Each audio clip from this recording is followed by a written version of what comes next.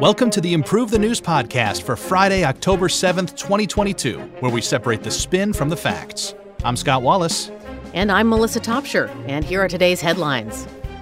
A Thai childcare center shooting kills more than 30 people. U.S. intelligence blames Ukrainians for a Moscow car bomb. Putin appears to acknowledge more losses in Ukraine.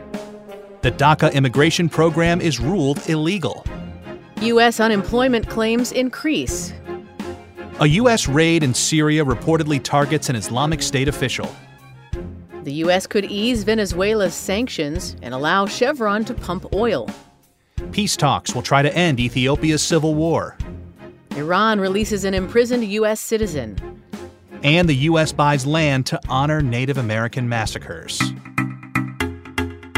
Our top story: tragedy in Thailand as more than 30 are dead after a child care center shooting. Here are the facts as agreed upon by NBC, Newsbud, Forbes, and The Guardian. More than 30 people were killed and at least 12 injured when a gunman opened fire at a child daycare center in Nong Bua Lampu, Thailand, on Thursday. According to police, at least 24 children were among those killed. Former police officer Panya Kamrab allegedly entered the center with a handgun, shotgun, and knife during lunchtime, killing children as young as 2 before fleeing and attacking bystanders while on the run. Kamrab, 34, had appeared in court just hours before where he faced trial on possession of methamphetamines, which saw him fired from the Nong Bua police force last year. Before shooting the napping children, the suspect reportedly shot 4 or 5 staff members, including an instructor who was 8 months pregnant and a woman holding a child. Witnesses say they thought the shots were fireworks at first. According to local media reports, the gunman returned home after the attack and killed his wife and child before killing himself. In a country that gives 10-year prison sentences for illegal possession of a firearm, mass shootings are reportedly rare. The last one was committed by a disgruntled soldier in 2020 who opened fire in 4 locations, including a shopping mall, killing at least 29 and wounding 57 others. Thank you, Scott, for the facts on this nightmare of a story. We have a couple of narrative spins, and the right narrative comes from U.S. News and World Report. Thailand is the perfect example of why gun laws don't work the way their proponents hope. Despite restricting gun purchases by age, living conditions, background checks, and proof of a valid reason, both legal and illegal guns, often from outside its borders, find their way into the hands of deranged people like this man. And Bangkok Jack gives us the left narrative spin. While theoretically Thailand has strict gun laws, the reality is far from this. The country imposes obsolete measures that are easily circumvented and can't keep up with today's culture of violence. Like in the U.S., the Southeast Asian country has millions of tracked and untracked firearms floating around the population. However, Thailand's leaders address the growing violence with a disturbing lack of vigilance. The latest tragedy should serve as a wake-up call to implement stricter controls. Well, this is just about as bad as it gets. Yeah, as we were reading it, I was thinking this is every parent's nightmare, but that's not true. This is just everyone's nightmare. It's just a nightmare. It is. That's a horror story. Let's move on. Yeah, let's. In our next story, the U.S. intelligence says Ukrainians were behind Dugina's killing. Here are the facts as agreed upon by the New York Times, CNN, Al Jazeera, and Radio Free Europe. On Wednesday, the New York Times reported that U.S. intelligence believes the car bombing near Moscow that killed Daria Dugina in August was authorized by Ukrainian government officials. The report speculates that the clandestine campaign could widen the conflict. This finding may corroborate elements of Russian allegations that the attack was pre-planned and carried out by Ukrainian special forces, a claim that Ukraine has repeatedly denied. It remains unknown which members of the Ukrainian government are believed to have authorized the operation and whether President Zelensky was aware of it. Dugina was the daughter of Alexander Dugin, a prominent Russian nationalist and supporter of Russia's invasion of Ukraine. Some believed he was the intended target of the bombing. According to American officials, the U.S. didn't know the plan beforehand and would have opposed the killing if consulted. Following the assassination, U.S. officials reportedly admonished their Ukrainian counterparts. The report also suggests that Washington has been frustrated with Ukraine's alleged lack of transparency about its plans and fears that these symbolic attacks could provoke the Kremlin to retaliate against Ukrainian officials. Thanks for those facts, Melissa. We have a pro-establishment narrative on this story, brought to us by the New York Times. The war in Ukraine may become even more dangerous if some within the Ukrainian government make attacks like this. The U.S. and international community have tried carefully to prevent unnecessary escalations between Kyiv and Moscow, but the lack of transparency of Ukraine with regards to its military is frustrating. The West and U.S. deeply support Ukraine, but all parties must walk in lockstep on this geopolitical tightrope. And the establishment critical narrative is brought to us by RT. It's hard to believe that the U.S. and its allies were unaware of Ukraine's plans. While the New York Times report exposes Ukraine's covert actions and bolsters transparency, it's likely just a red herring to distance Washington from taking responsibility for similar future schemes against Russia. And occasionally we have statistics-based nerd narratives brought to us by the Metaculous prediction community. This one says that there's a 1% chance that Kyiv will be under Russian control before the year 2023. Now let's round up the rest of the stories coming out of Ukraine as we reach day 225 of the fighting, as Putin appears to acknowledge losses and Ukraine retakes 3 more settlements in Kherson. Here are the facts as agreed upon by The Guardian, Ukrinform, I-24 News, The New York Times, and The Intercept. On Wednesday, Russian President Vladimir Putin appeared to acknowledge the extent of the country's losses in annexed regions of Ukraine, telling teachers during a televised video call, "We are working on the assumption that the situation in the new territories will stabilize." It came as Ukraine reported a breakthrough in the southern Kherson region, one of the territories annexed by Moscow this week, with forces claiming they had liberated 8 settlements in the region in the span of a day. In his nightly address, Ukrainian President Volodymyr Zelensky claimed the liberation of 3 further settlements in Kherson. Meanwhile, Putin signed a decree on Wednesday ordering his government to take over operations at the Zaporizhzhia nuclear power plant, or ZNPP. The ZNPP has been under Russian control since March and is located within annexed territory. It came as Vladimir Rogov, a Ukrainian in Russia's administration in Zaporizhzhia, claimed without evidence that Britain was preparing Ukrainian special forces to launch an attack on the ZNPP. In a separate report in The Intercept, other U.S. officials said America has vastly expanded the presence of CIA and special forces operatives in Ukraine following the outbreak of the war. The report said that there is a much larger presence of both CIA and U.S. Special Operations personnel and resources in Ukraine than there were at the time of the Russian invasion in February. On the ground, 2 separate Russian attacks were reported in Ukrainian-controlled parts of Zaporizhzhia, killing at least 1 civilian and injuring at least 2 others. Russian attacks were also recorded in Sumy, Kharkiv, Odessa, Mykolaiv, and Melnitsky, with no additional reports of civilian casualties. Pro-Russia separatists in Donetsk reported 2 civilians were killed in Ukrainian shelling. We've got several narrative spins on this report as well, starting with an anti-Russia narrative coming from 1945. Putin started this illegal war that has jeopardized the world's energy security, and he is now threatening the deployment of nuclear weapons. One thing is clear. Putin has to go, and the U.S. and its allies must be steadfast in calling for regime change in Russia. And the pro-Russia narrative comes from TASS. American officials are continuing to escalate this conflict, thereby increasing the prospect of a global war between Russia and the West. Why is no one calling for the West to take accountability and stabilize the situation by improving bilateral relations with Russia? And there's a nerd narrative on this story as well. It says there's a 12% chance that a non-test nuclear weapon will be detonated by January 1st, 2024, according to the Metaculous prediction community. I mean, for my comfort, 12% could be a little bit lower. I'm sure everyone feels the same way. Yeah, those are rookie numbers. Let's bring those down a little bit. Yeah. A U.S. raid in Syria reportedly targets an IS official. Here are the facts as agreed upon by Al Jazeera, CNN, The Daily Mail, The New York Times, and France 24. On Wednesday, the U.S. military conducted a helicopter raid near Qamishli, a Syrian government-controlled city on the Turkish border in northern Syria, targeting senior Islamic State group official Rakan Wahid al-Shamri.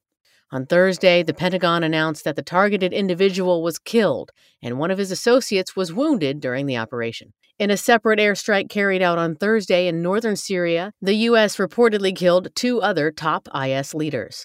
While U.S. Central Command said 2 people were detained, local sources claim that several other people were captured during the raid in the village of Maluk Saray. Originally, residents had identified the slain man as Rakan Abu Hayel. U.S. troops reportedly landed in the village after midnight and told residents via loudspeaker to stay indoors and keep their lights off. There was allegedly no exchange of gunfire, and reportedly no civilians or U.S. forces were injured in the operation. This comes days after the end of the largest combat involving American forces against IS since its fall.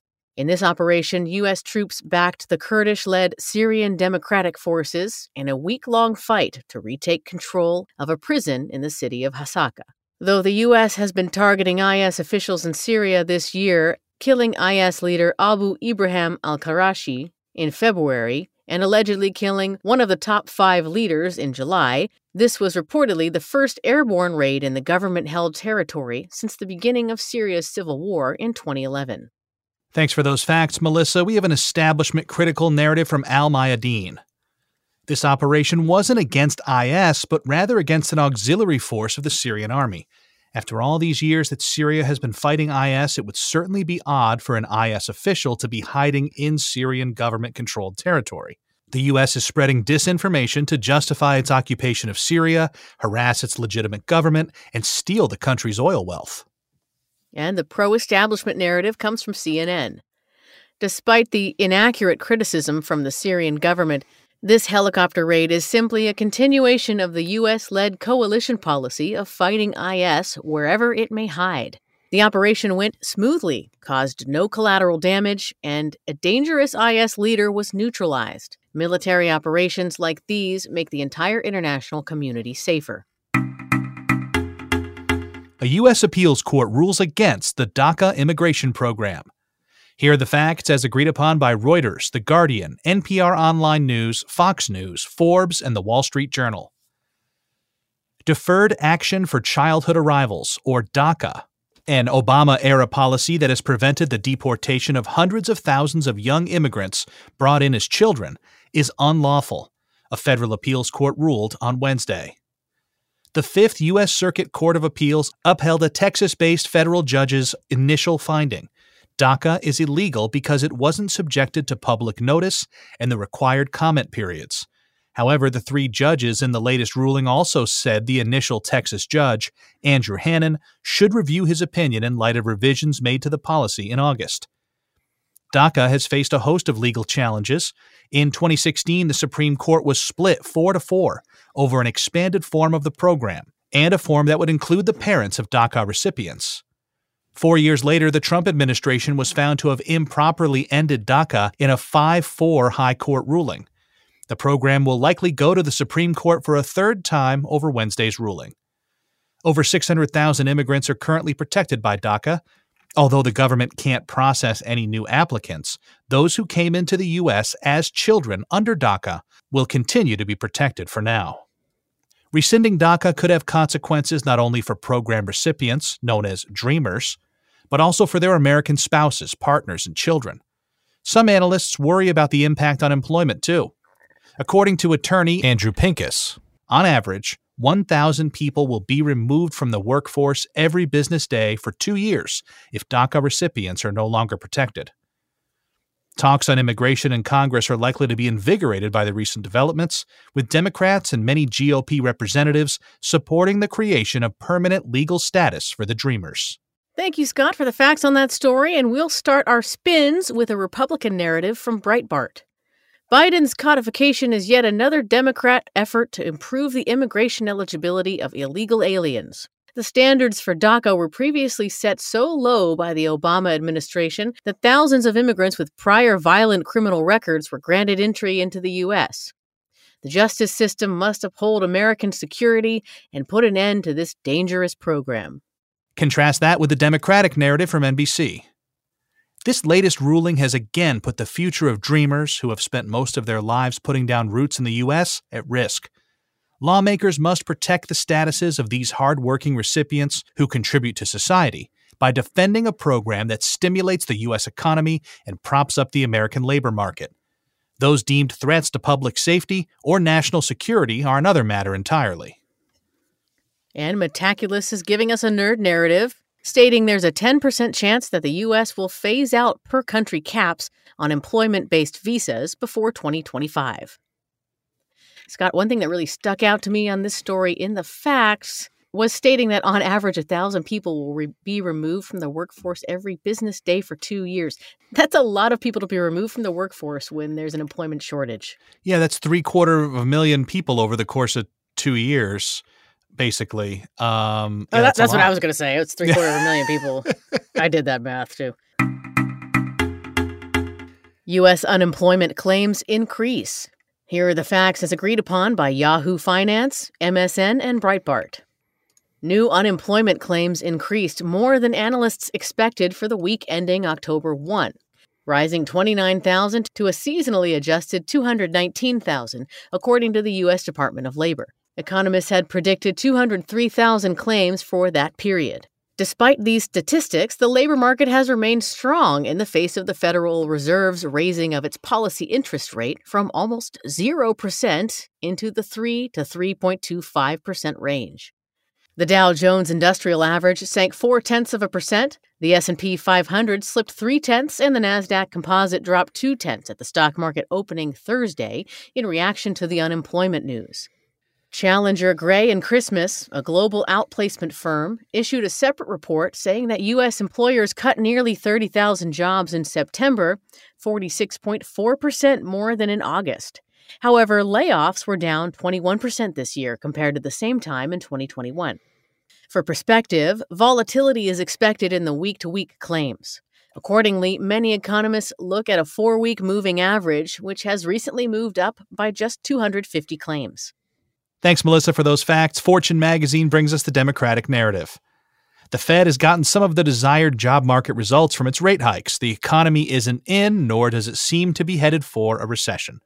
There's increased participation in the workforce, and demand for labor is nearly back to the pre-COVID normal. This is good economic news for Biden and the Democrats ahead of the midterms. And where there's a Democratic narrative, there's a Republican one. This one comes from Town Hall. The U.S. economy is a wreck, and there's nothing the Fed can do to save it unless Biden and the Democrats stop their reckless spending. The nation needs a plan that cuts spending, increases domestic energy production, and provides tax and regulatory certainty for small businesses to avoid a dangerous recession. And a report claims that the U.S. could ease Venezuela's sanctions and allow Chevron to pump oil. Here are the facts as agreed upon by Wall Street Journal, Al Jazeera, Business Insider, Bloomberg, Reuters, and USA Today. According to a report by the Wall Street Journal, the Biden administration is planning to relax some sanctions on Venezuela to allow Chevron and other U.S. oil service companies to resume operations there, increasing oil supply on the global market.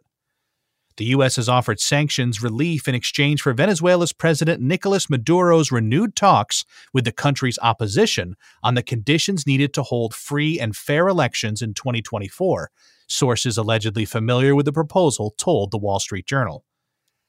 This comes in the aftermath of the OPEC Plus agreement earlier this week to cut daily oil production by 2 million barrels per day from November to drive crude prices up, countering a recent price-lowering trend.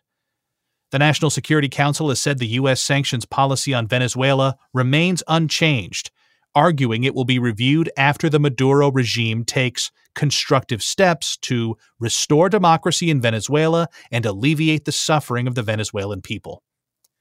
Also Wednesday, Reuters reported that U.S.-recognized Venezuelan interim leader Juan Guaido has asked the U.S. for details of Chevron's license request to operate in the country because its deal with Venezuela's state-owned oil company, PDVSA, could be in breach of Venezuelan law. Despite hostile reactions, Caracas and Washington struck a deal Saturday to swap 7 Americans held in Venezuela for 2 Maduro relatives jailed in the U.S. following months of back-channel talks. Thank you, Scott. Let's start our spins with narrative A, provided by The Guardian. The Venezuelan oil embargo has failed, and not lifting it would continue a harmful policy, especially amid the global energy crisis. Despite bipartisan opposition to relaxing sanctions, the Biden administration will only harm both the American and the Venezuelan people by keeping this failed approach in place.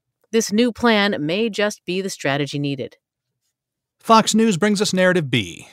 Since he took office, Biden has been at war with the U.S. oil business, and this plan would only continue those hostilities. Working with domestic oil companies should be his focus, not opening up Venezuela, which might not even be able to overcome its oil industry's dilapidated state and produce enough oil to alleviate the problem of high gas prices. And there's a nerd narrative on this report. There's a 50% chance that Venezuela will produce, on average, 928,000 barrels of oil per day in 2022. That's according to our friends at the Metaculus prediction community. The Ethiopian government and Tigray rebels accept peace talk invitations. Here are the facts as agreed upon by Al Jazeera, Reuters, The East African, MSN, and DW. On Wednesday, the Ethiopian federal government and the Tigray People's Liberation Front, or TPLF, leadership reportedly accepted the African Union's invitation to participate in peace talks. The negotiations are scheduled to begin on Saturday in South Africa. According to Addis Ababa, the invitation is consistent with the government's position of holding talks without preconditions. The TPLF also expressed its agreement but requested further specifics on participants, observers, and guarantors. The negotiations will reportedly be mediated by a troika of negotiators that include African Union's envoy to the Horn of Africa, Olusegun Obasanjo, former Kenyan President Uhuru Kenyatta, and South Africa's former Deputy President Phumzile Mlambo Ngcuka. Previously, the two sides disagreed over who should mediate the negotiations. While Addis Ababa favored Obasanjo, the TPLF insisted on Kenyatta and cited restoring basic services such as electricity, communications, and banking in Tigray as another precondition for talks. On Tuesday, the TPLF claimed a drone strike killed at least 65 refugees in the Tigray town of Adi Dairo. Earlier, it had announced it was withdrawing from Ethiopia's Amhara region for tactical reasons to counter an alleged offensive by Eritrean forces. The planned peace talks come after renewed fighting broke out between Eritrean troops, allied with the Ethiopian government, and TPLF forces in late August, ending a 5-month truce. The talks would mark the highest-level negotiations between the TPLF and Addis Ababa since the conflict erupted in November of 2020. Thanks for those facts, Melissa. Eurasia Review gives us an establishment-critical narrative. The TPLF started the war in 2020 and has so far shown no real interest in constructive talks to end hostilities, instead using government-initiated humanitarian ceasefires merely as tactical breathing space. The rebels are taking their Ethiopian compatriots hostage and even stealing aid supplies. But military and international pressure are growing. For the people of Ethiopia, one can only hope that the TPLF and their Western accomplices are serious about peace this time. And the pro-establishment narrative comes from 1945. All previous attempts by Ethiopian Prime Minister to break the Tigrayans' resistance through collective punishment and starvation have failed. But in the meantime, the economic situation is also increasingly deteriorating. So even if Abiy has so far used negotiations only as a delaying tactic to reposition his troops, perhaps this time the will for peace will prevail in Addis Ababa. And great thanks to the U.S., which has always advocated for peace and negotiations in Ethiopia. In car racing, they have, I believe it's a yellow flag. So when there's some kind of issue with the track or with somebody, a safety issue, they put a yellow flag out and no one's allowed to pass anybody else, even as they're circling the track. Right. That seems to be what they need here. Like, you can't move any of your troops. You can't do anything during this ceasefire. Right, guys? Right. Everybody needs to take a breath and go eat some McDonald's. Sounds good, though. Iran releases American citizen Bakr Namazi. Here are the facts as agreed upon by Al Jazeera, CBS, CNN, NPR Online News, Reuters, and The Washington Post. Iranian-American Bakur Namazi, who was arrested by Iran on espionage charges, reportedly left the country on Wednesday, initially for Oman, after being detained for more than 6 years. The 85-year-old former UNICEF official who served as governor of Iran's oil-rich Khuzestan province under the U.S.-backed Shah was arrested in 2016. He was placed under house arrest in 2018 on medical grounds. According to U.S. Secretary of State Antony Blinken, Namazi left Oman for the United Arab Emirates, where he is reportedly undergoing medical treatment in Abu Dhabi to clear a severe blockage that put him at high risk of a stroke. Meanwhile, Namazi's son, Sia, arrested in 2015 during a business trip to Iran, remains in Iranian custody but was granted a 1-week renewable furlough over the weekend. Both were sentenced to prison terms that the U.S. alleges were based on false spying charges. Namazi, who, like his son, was convicted in 2016 of collaboration with a hostile government and jailed for 10 years, was one of 4 Iranian Americans who have been detained in recent years or barred from leaving the country. The U.S. State Department rejected claims by Iranian officials that these latest developments were part of a deal to release $7 billion in Iranian assets held in South Korea that had been frozen under U.S. sanctions. Thank you for the facts, Scott. We've got several spins on this story. The anti-Iran spin comes from Voices of America. Bakur Namazi was wrongfully and cruelly detained in 2016 while trying to secure the release of his son. While his release is a positive step, the U.S. must work diligently to free all wrongfully detained U.S. citizens in Iran. Tehran's unjust detentions are a human rights issue. And the pro-Iran spin comes from the Islamic Republic News Agency. Iran has every right to combat the threat of extremism and terrorism often inflicted by U.S. and Western meddling. Titles such as dual nationality are not a free pass for those who cannot respect Iranian law. Tehran has a responsibility to take reasonable security precautions. And there's a nerd narrative on this story. From Metaculus, there's a 50% chance that Iran will cease to be an Islamic republic by June 2048. Whenever I hear about one of these stories of someone being detained overseas, it just makes me want to stay in my own country. It kind of makes me want to stay in New Zealand or Fiji and get wrongfully detained on some and just wonderful be beach island. Stuck in a villa. Yeah, that sounds amazing. A good idea. Right. And it's just so sunny that everyone's pleasant. Yeah, I'm sure that's how it actually works. Yeah, well, there's only one way to find out. In our final story today, the U.S. acquires more land to honor Native American massacres. Here are the facts as agreed upon by Al Jazeera, Colorado Public Radio, Axios, and Colorado Newsline.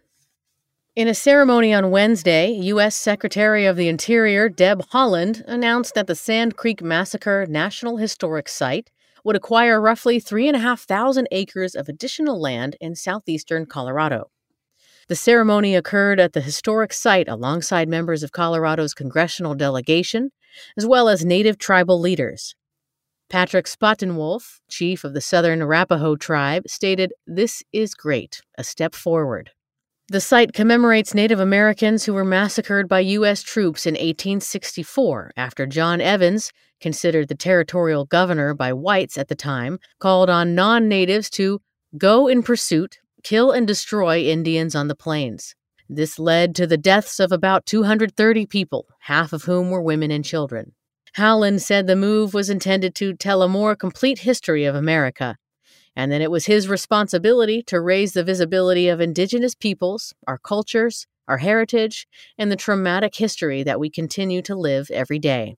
The ceremony comes after the U.S. Department of the Interior launched a derogatory geographic names task force, which last month announced the renaming of about 650 places whose names contain a slur used for Native American women. All right, Melissa, thanks for those enlightening facts on this, our final story. We have a left narrative spin from WCPO ABC 9 in Cincinnati. This land expansion by Haaland, the first Native American to serve as Secretary of the Interior, is a move that should be praised for not only providing more opportunities for Americans to learn about this massacre, but to strengthen the nation's education about the tragic history of indigenous peoples. And here's the right narrative from Science 2.0. Improving our understanding of historical events is always a good thing, but those who use a binary brush to paint the natives as defenseless, peaceful tribes and the American settlers as bloodthirsty predators are doing a disservice. Nothing justifies or excuses the Sand Creek Massacre, but it is also worth remembering that some of the most violent eras for native tribes came long before Europeans arrived. History deserves nuance, not political correctness. Thanks for listening to the Improve the News podcast for Friday, October 7th, 2022. Each day, we use machine learning to read about 5,000 articles from about 100 newspapers and figure out which ones are about the same stories. For each major story, our editorial team then extracts both the key facts that all articles agree on and the key narratives where the articles differ. For more information on Improve the News, please visit our website, improvethenews.org. You can also download the Improve the News app on the Apple App Store or Google Play. For Scott Wallace, I'm Melissa Topshire, inviting you to join us next time on Improve the News.